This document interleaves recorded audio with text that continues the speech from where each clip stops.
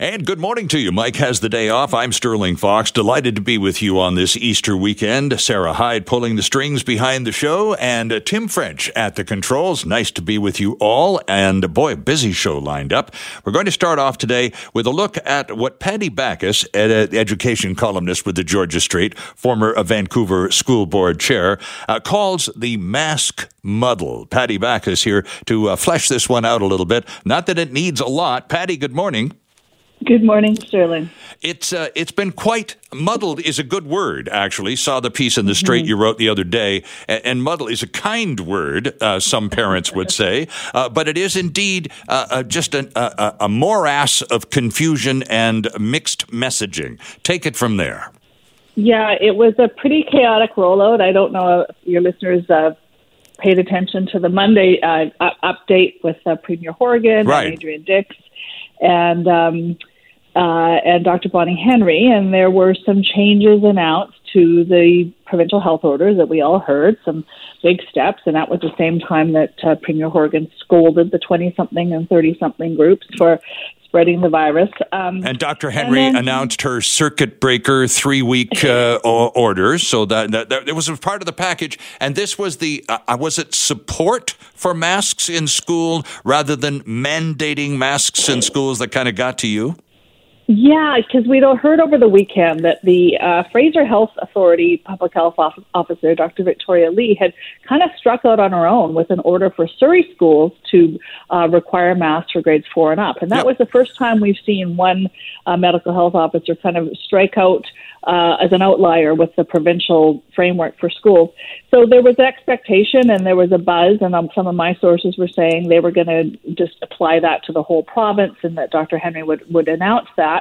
When it came to that point in the news conference, she really stumbled. She paused, she kind of stumbled, and then she said, support wearing masks down to grade 4, which was kind of vague. We thought, well, aren't we already supporting and encouraging kids to wear masks? I thought that was kind of what we were all doing, although they weren't absolutely required. So there was immediately a reaction on social media and from some of my sources saying, hey, wait a minute, we were told it was going to be a requirement. What is going on? So there was a day of confusion. That was Monday night. There was a bulletin that went out from the Deputy Minister of Education to the school superintendents and principals saying, no, they're not required, but we're going to support and encourage them. More support. Right, okay.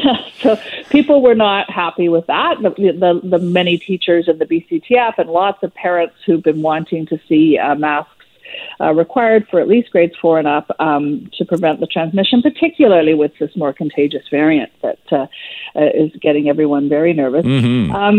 So that kind of went on.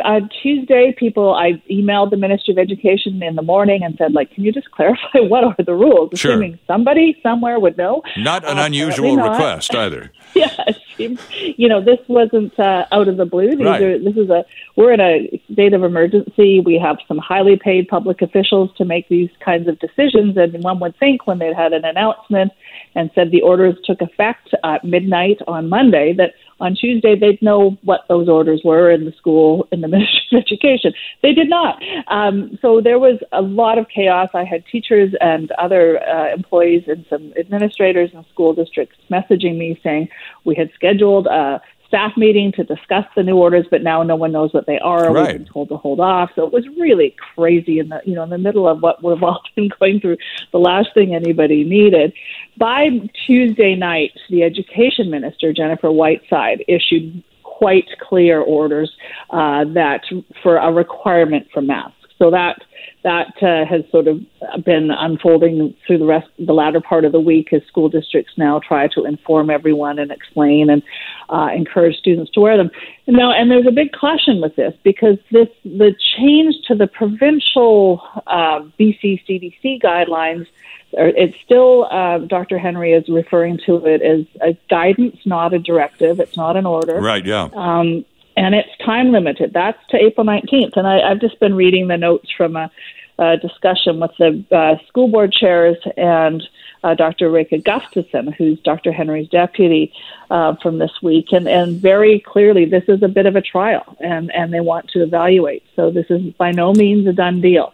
It's very possible that they could decide to go in a different direction come April 19th. So this is still kind of unclear, what the long term is, but ultimately, there was some clarity. My understanding is the education minister kind of flexed a bit of muscle and said, enough, we're going to be clear, we're just going to do this, because she had those conversations, I believe, with some of the partner groups and was quite supportive of moving forward with the mask requirement. Well, you described the first couple of days, beginning with the Premier's conference with the Minister and Dr. Henry on Monday and the subsequent trying to figure it all out that took us through Tuesday, as a master class in how not to communicate during a public health crisis, Patty, only because of the degree of confusion that it's caused. And it's not been a good ride for messaging the past few weeks, in addition to the mask controversy, and I put that in quotes only because I think somebody in Victoria thinks it should be, and also, of course, with the AstraZeneca complications and so on. So in terms of public health messaging, it's been a rough and confusing week. So the upshot of it is, going into Easter weekend, is it safe to say that all children going back to school next week on Tuesday will have to wear masks from grade 4 up, full stop? No, not quite full stop, almost. They will be required to wear masks if they can. If they have a medical condition, a behavioral condition, and even if they have parents who are anti-maskers and they put up a fuss, they're not going to be excluded. But the expectation is all students grade 4 and up will wear masks even when seated, unless they're eating or drinking or doing an activity. If they're outside running around or something in PE class, they may not have to. There are some exceptions, but yes, the expectation is, for the most part, grades 4 and up, and even the younger grades, they'll be encouraged and supported to wear their masks. Well, it's about time. You've been writing about this for months, and just in terms of some kind of consensus, so that both the teaching half of the equation, the parents, and of course in the middle of it all, the students, the pupils, everyone can live with something that is agreed upon. And we finally got to a point that we perhaps should have got to maybe 6 months ago, where obviously there will be exceptions for those young people who can't wear masks for a variety of reasons. But the ground rule now basically is, if you can wear a mask, you're expected to wear one. And that's the way that one would have hoped this whole thing would have been handled many months ago. What was the problem, Patty? Well, most jurisdictions did. The other provinces, or at least from grades 4 and up, they're wearing masks. I think Alberta, they're grades 1 and up. The U.S., I know a lot of the schools stayed closed for some time, but the American Centers for Disease Control, their guidelines, they talk about the hierarchy, that masks are one of the key layers of protection, where our public health officers still do not agree with that for schools. And I know Dr. Gustafson still says she's questioning if they're effective in schools. I think there's been a lot of frustration around the availability of clear data around transmission in schools. Is it happening? Is it not? It's hard to know, because they discourage testing children that don't have symptoms. And we know now that children are often asymptomatic when they have COVID-19, but they can transmit it. So we don't really know. I hear anecdotally from many families that they've been incredibly careful. They have few contacts, but they do have a child who goes to school. And then the family became infected, and they believe that it came back to the household through the school. The public health officers, contact tracers, it's spotty. They don't always agree. They'll say, we don't know. It could have been the community. So there's a lot of, I think, this lack of clear data, that we're not getting the same kind of data in BC as you do in other jurisdictions, is leading to a lot of frustration. I think our levels of testing, we're not testing nearly at the rate probably that we should be.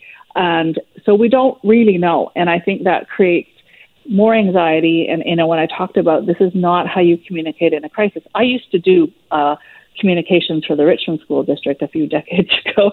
One of the things in the communications business is clarity, accuracy, timely messages is incredibly important in a crisis. When you're sending out, there were so many different words used last week: support mass, encourage mass, require mass, mandate mass. What does it all mean?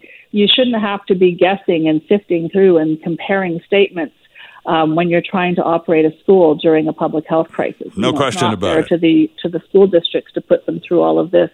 and they're getting emails from parents saying, well, what's the requirement? And the confusion is the last thing we need. We need clear communications. There are people being paid very well to do that, and they, in my opinion, have failed to do that, and adds to the stress at a time when no one needs more stress. Well, we're grateful for your time and for your efforts on this regard, and let's hope that we've just taken a collective step in the right direction here, Patty. Thanks for this morning. Always a pleasure.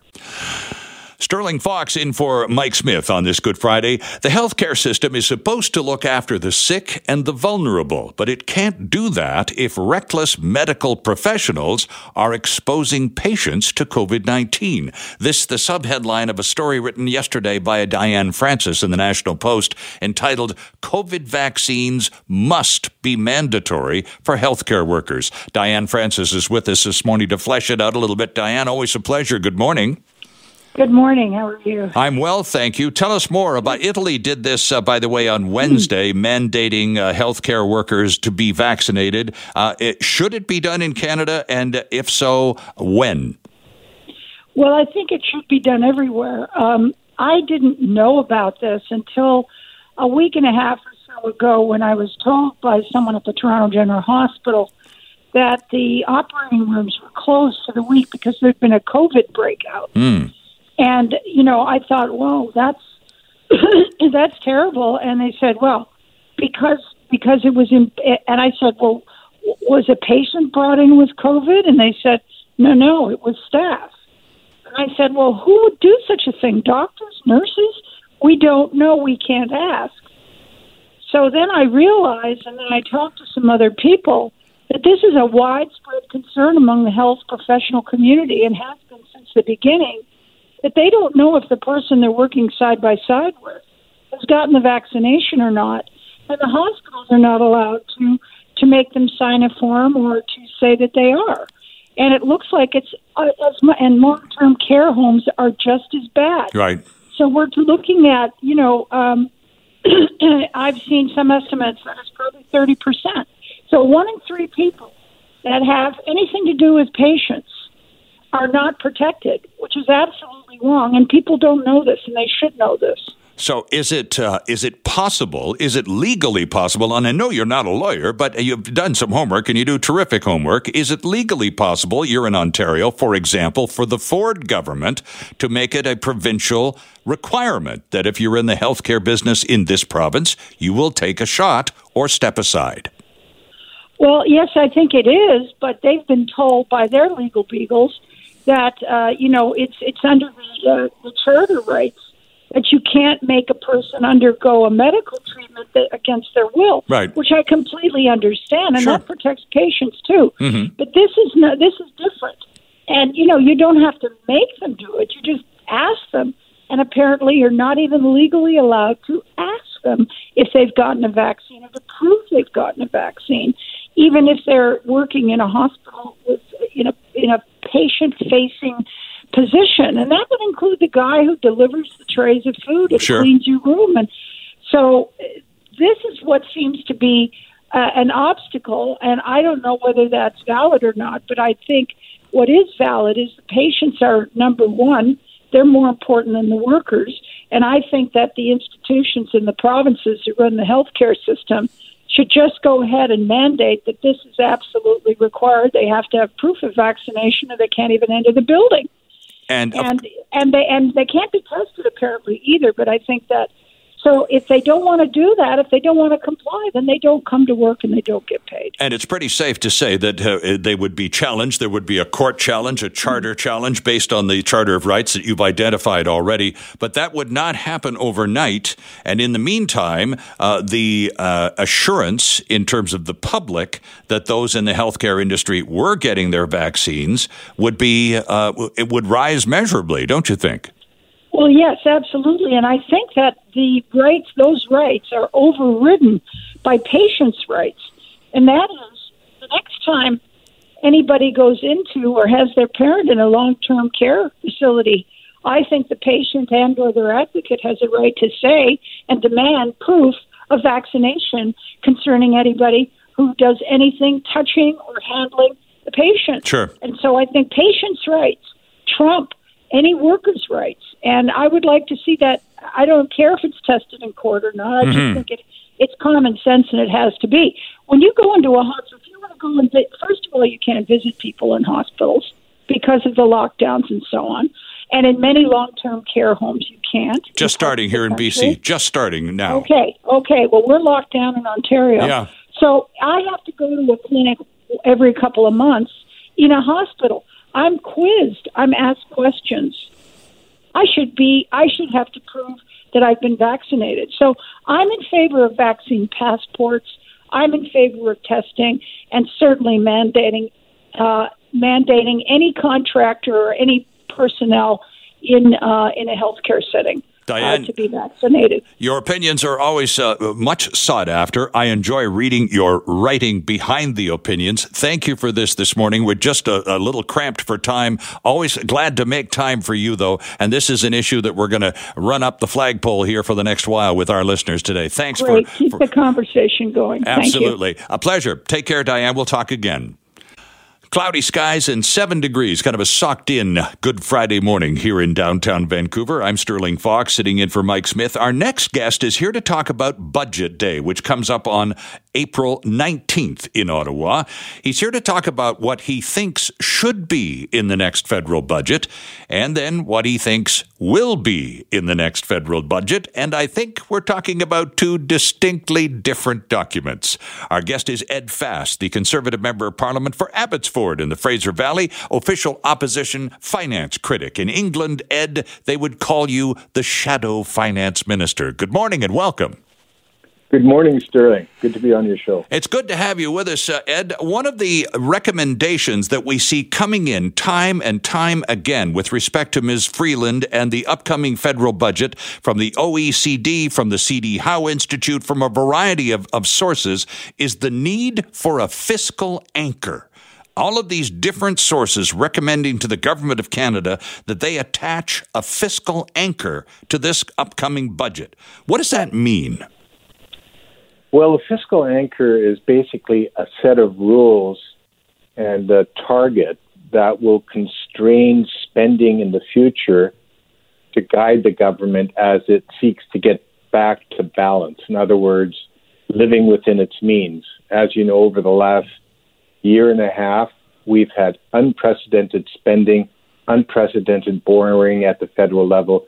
It's created a huge debt, and we want to make sure that the Government of Canada has a plan to manage that huge financial challenge. Does the frequency of these reminders of the necessity of a fiscal anchor, Ed, suggest to you that the people doing the reminding are perhaps a little unsure whether the government understands what they're talking about? You're absolutely correct. Our concern is that the government actually will table a budget that does not put in place the rules and the guidelines to ensure that future generations of Canadians have a hope for a secure future, for prosperity going forward. Do they see a light at the end of the tunnel for themselves? And this is absolutely critical. We are also looking, of course, for this budget to continue to support Canadians until we're all through the pandemic. Right. There are 600,000 Canadians still out of work who want to get back to work. We have somewhere in the order of 240,000 small businesses that may be closed permanently by the end of the COVID pandemic. Mm-hmm.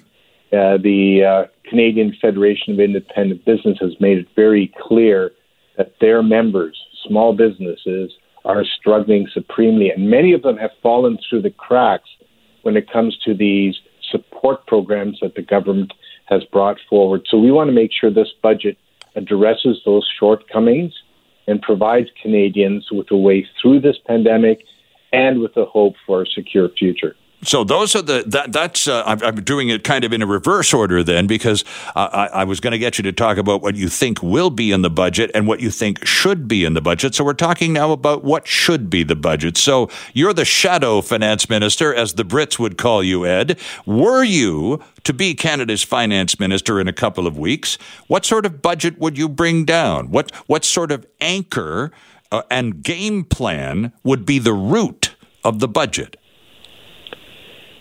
Well, we would, of course, bring forward a budget that has that fiscal anchor that you referenced, whether it's a debt to GDP target or whether it's a debt servicing to GDP target, because those two are quite different. Mm-hmm.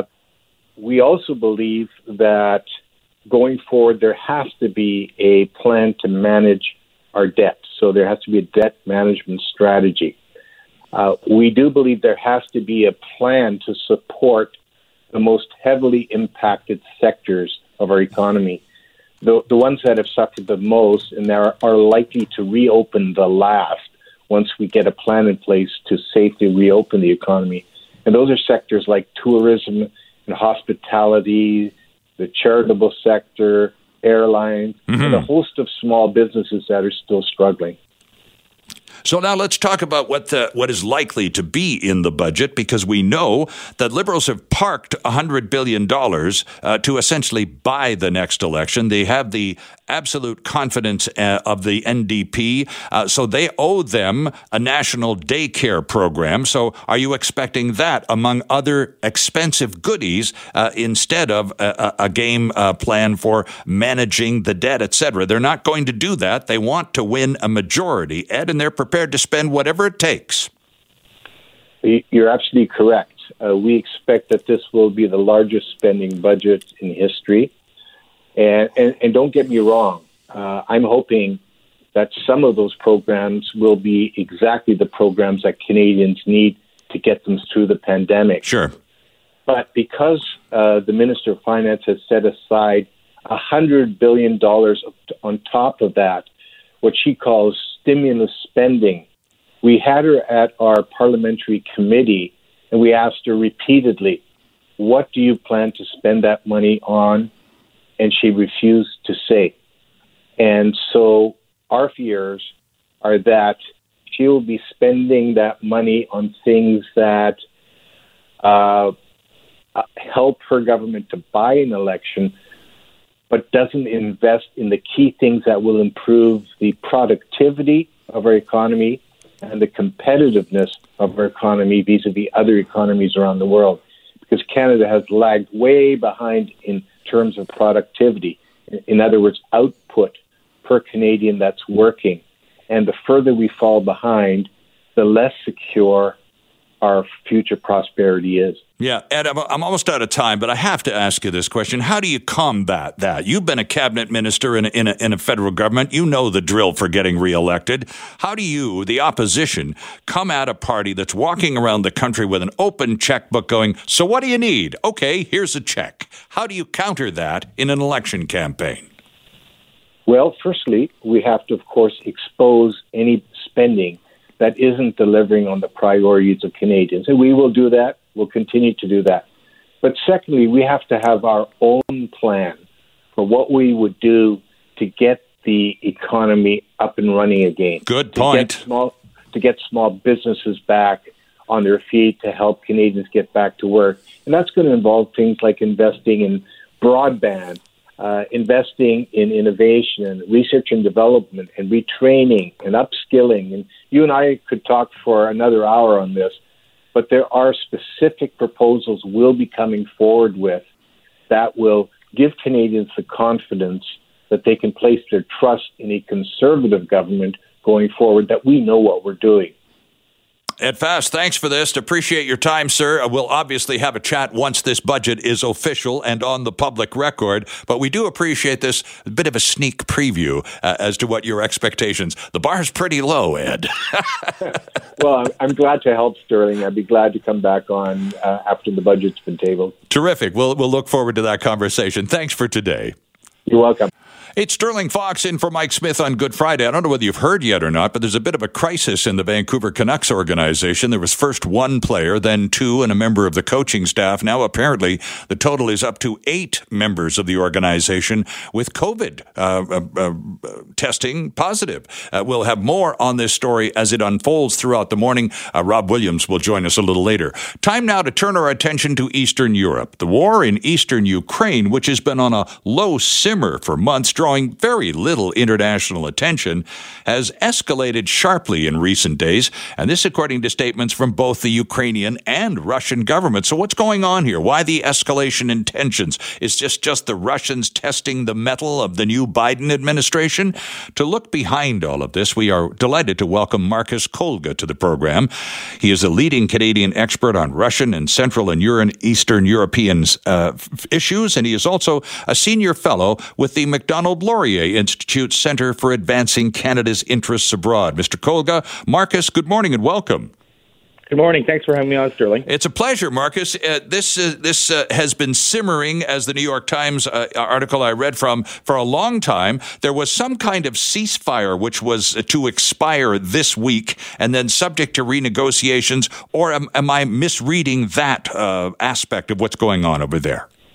No, you're absolutely right. There's been a simmering conflict, a low-level conflict that's been happening in eastern Ukraine now for quite a number of years. You'll recall back in 2014, just after the Russian Winter Olympics in Sochi, Russia invaded the peninsula on the Black Sea, the Ukrainian peninsula of Crimea, right, and then invaded eastern Ukraine. And there's been a ceasefire in place, the current one since about, I think it was June 2020. And you're right, it's set to expire. But Russia has been, certainly over the last month or so, has been slowly building up its military presence on the border of eastern Ukraine once again. And it's really risen sharply. There's been a massive troop movement, heavy hardware, and also, various bits of infrastructure, field hospitals, fuel being delivered to various parts of the border area, the frontier area, and there's very serious concern about what this might mean. And you mentioned that, is this just Russia flexing its muscles right now with the new Biden administration? And I think that's our best case scenario. But reading some of the tweets from people like Ben Hodges, who's the former U.S. commander of its forces in Europe, he was tweeting that you don't push this sort of transport, this sort of infrastructure, the volume that's being transported right now from other Russian locations, military hardware and such. You don't do that if you're just trying to frighten your neighbors or trying to send a message. Yeah, it's beyond, a little beyond the political theater level. And I've seen some of those civilian videos. And this is where you go, Marcus. Now, you would know better than me, but you can go on YouTube and you can go to many websites and you can look at videos that just people in Ukraine and in that part of the world have on their telephones just taped these trains rolling by, some troop trains, other trains just loaded with tanks and howitzers. I mean, it is a significant buildup of munitions and personnel. Yeah, you're right. I mean, it's on one level, it's fascinating to see all of these videos that have been posted. But I couldn't stop watching one this morning. Somebody had posted just right on the border. You can see the barbed wire at the border. You can see dozens of attack helicopters flying just maybe half a kilometer inside of Russia. And you mentioned all sorts of hardware, artillery pieces, tanks and such. In fact, I think it was just on Monday, if I'm not mistaken, or Tuesday, where there were complaints inside Russia from business that the transport of goods had slowed to such a pace because of the amount of military activity that businesses were complaining that they weren't getting goods shipped through Russia. So this is really, it's a massive buildup. And, having seen this sort of thing before back in 2014, my fear is that there's something brewing within, it could be within weeks, it could be within days. Yeah. But there's an imminent conflict that's going to be happening fairly shortly. Marcus, try this one on for size. Just humor me for a few seconds here. We have this enormous buildup of munitions and personnel on the Russia-Ukraine border. Simultaneously, in the Pacific Ocean, you have an enormous buildup of concentration of munitions and personnel in southern China as the threat to Taiwan Taiwan is ratcheted up several notches in the past few weeks. Again, these could both be just testing the new Biden regime's mettle from both east and west extremes. Or is there a deal afoot?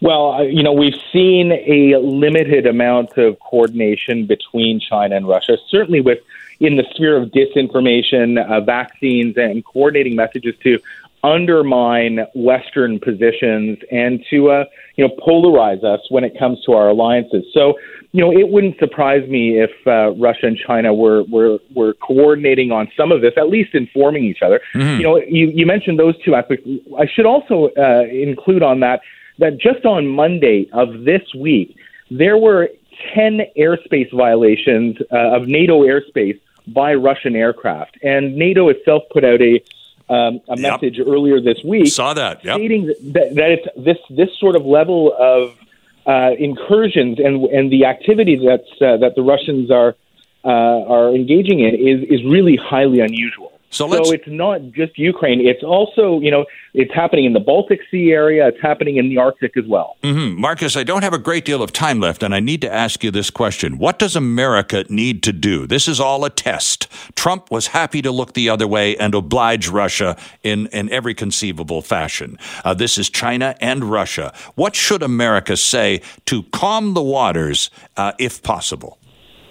Well, this is the question is, can America do something to calm the waters? I suspect what's happening in Ukraine right now is much more about domestic politics. Vladimir Putin is way down in the polls right now. Yes, he is. And when he's way down in the polls, he starts shooting, and it's often in the direction of opposition leaders and Ukraine. And so he needs a distraction from what's going to be a very active summer in Russia with regards to protests. So an invasion would be the perfect antidote for that. Now, what can the United States do? We already had this morning, President Biden called Ukraine's President Zelensky. They've had a conversation. The U.S. has reiterated its support for Ukraine, but the U.S. needs to start talking to NATO partners, Canada included, and take a tough position and make sure that Russia understands that there will be consequences if it does indeed invade Ukraine in the coming days or weeks. Well, let's just hope this just remains at the political theater level. Marcus, that's ominous enough. Thanks very much for joining us this morning. A pleasure to talk to you. We appreciate your expertise on this matter a great deal. Anytime, Sterling. Thanks for having me on. Sterling Fox from Mike Smith on this Good Friday. We were receiving word from Washington, D.C. that the United States Capitol is on lockdown due to an external security threat. They have announced inside the buildings that everyone is to stay indoors and away from windows. CNN reporting ambulances and helicopters in the area. One person seen on a stretcher. Apparently someone rammed a vehicle into one of the exterior boundaries. Two Capitol police injured in the process. We'll have more on this at the top of the hour on CKNW and Global News. Closer to home, a group of parents are calling on the government to treat toxic drug overdoses, which have gotten much worse since the pandemic began, as urgently as COVID-19, and that COVID-19 restrictions might even be contributing to young people using drugs. Interesting twist on the plot. Here to tell us more is Kathleen Rideau, who is a member of Moms Stop the Harm. Kathleen, good morning and welcome. Hi, thank you for having me. Tell us about Morgan, please. Yeah, Morgan died on June 16th last summer, 2020. He died eight days after his 26th birthday. Morgan had struggled with crossing over from party drugs into street drugs, and in 2018, we almost lost him due to a septic shock, which is when we, as a family, got a crash course in addiction and recovery and the roller coaster ride of this insane disease. Mm-hmm. And tell us a little bit about Moms Stop the Harm, Kathleen. I assume you became a member of this group after Morgan died. I actually became a member of the group prior to Morgan dying. It's a support group for a lot of families who are struggling with loved ones who are struggling with addiction.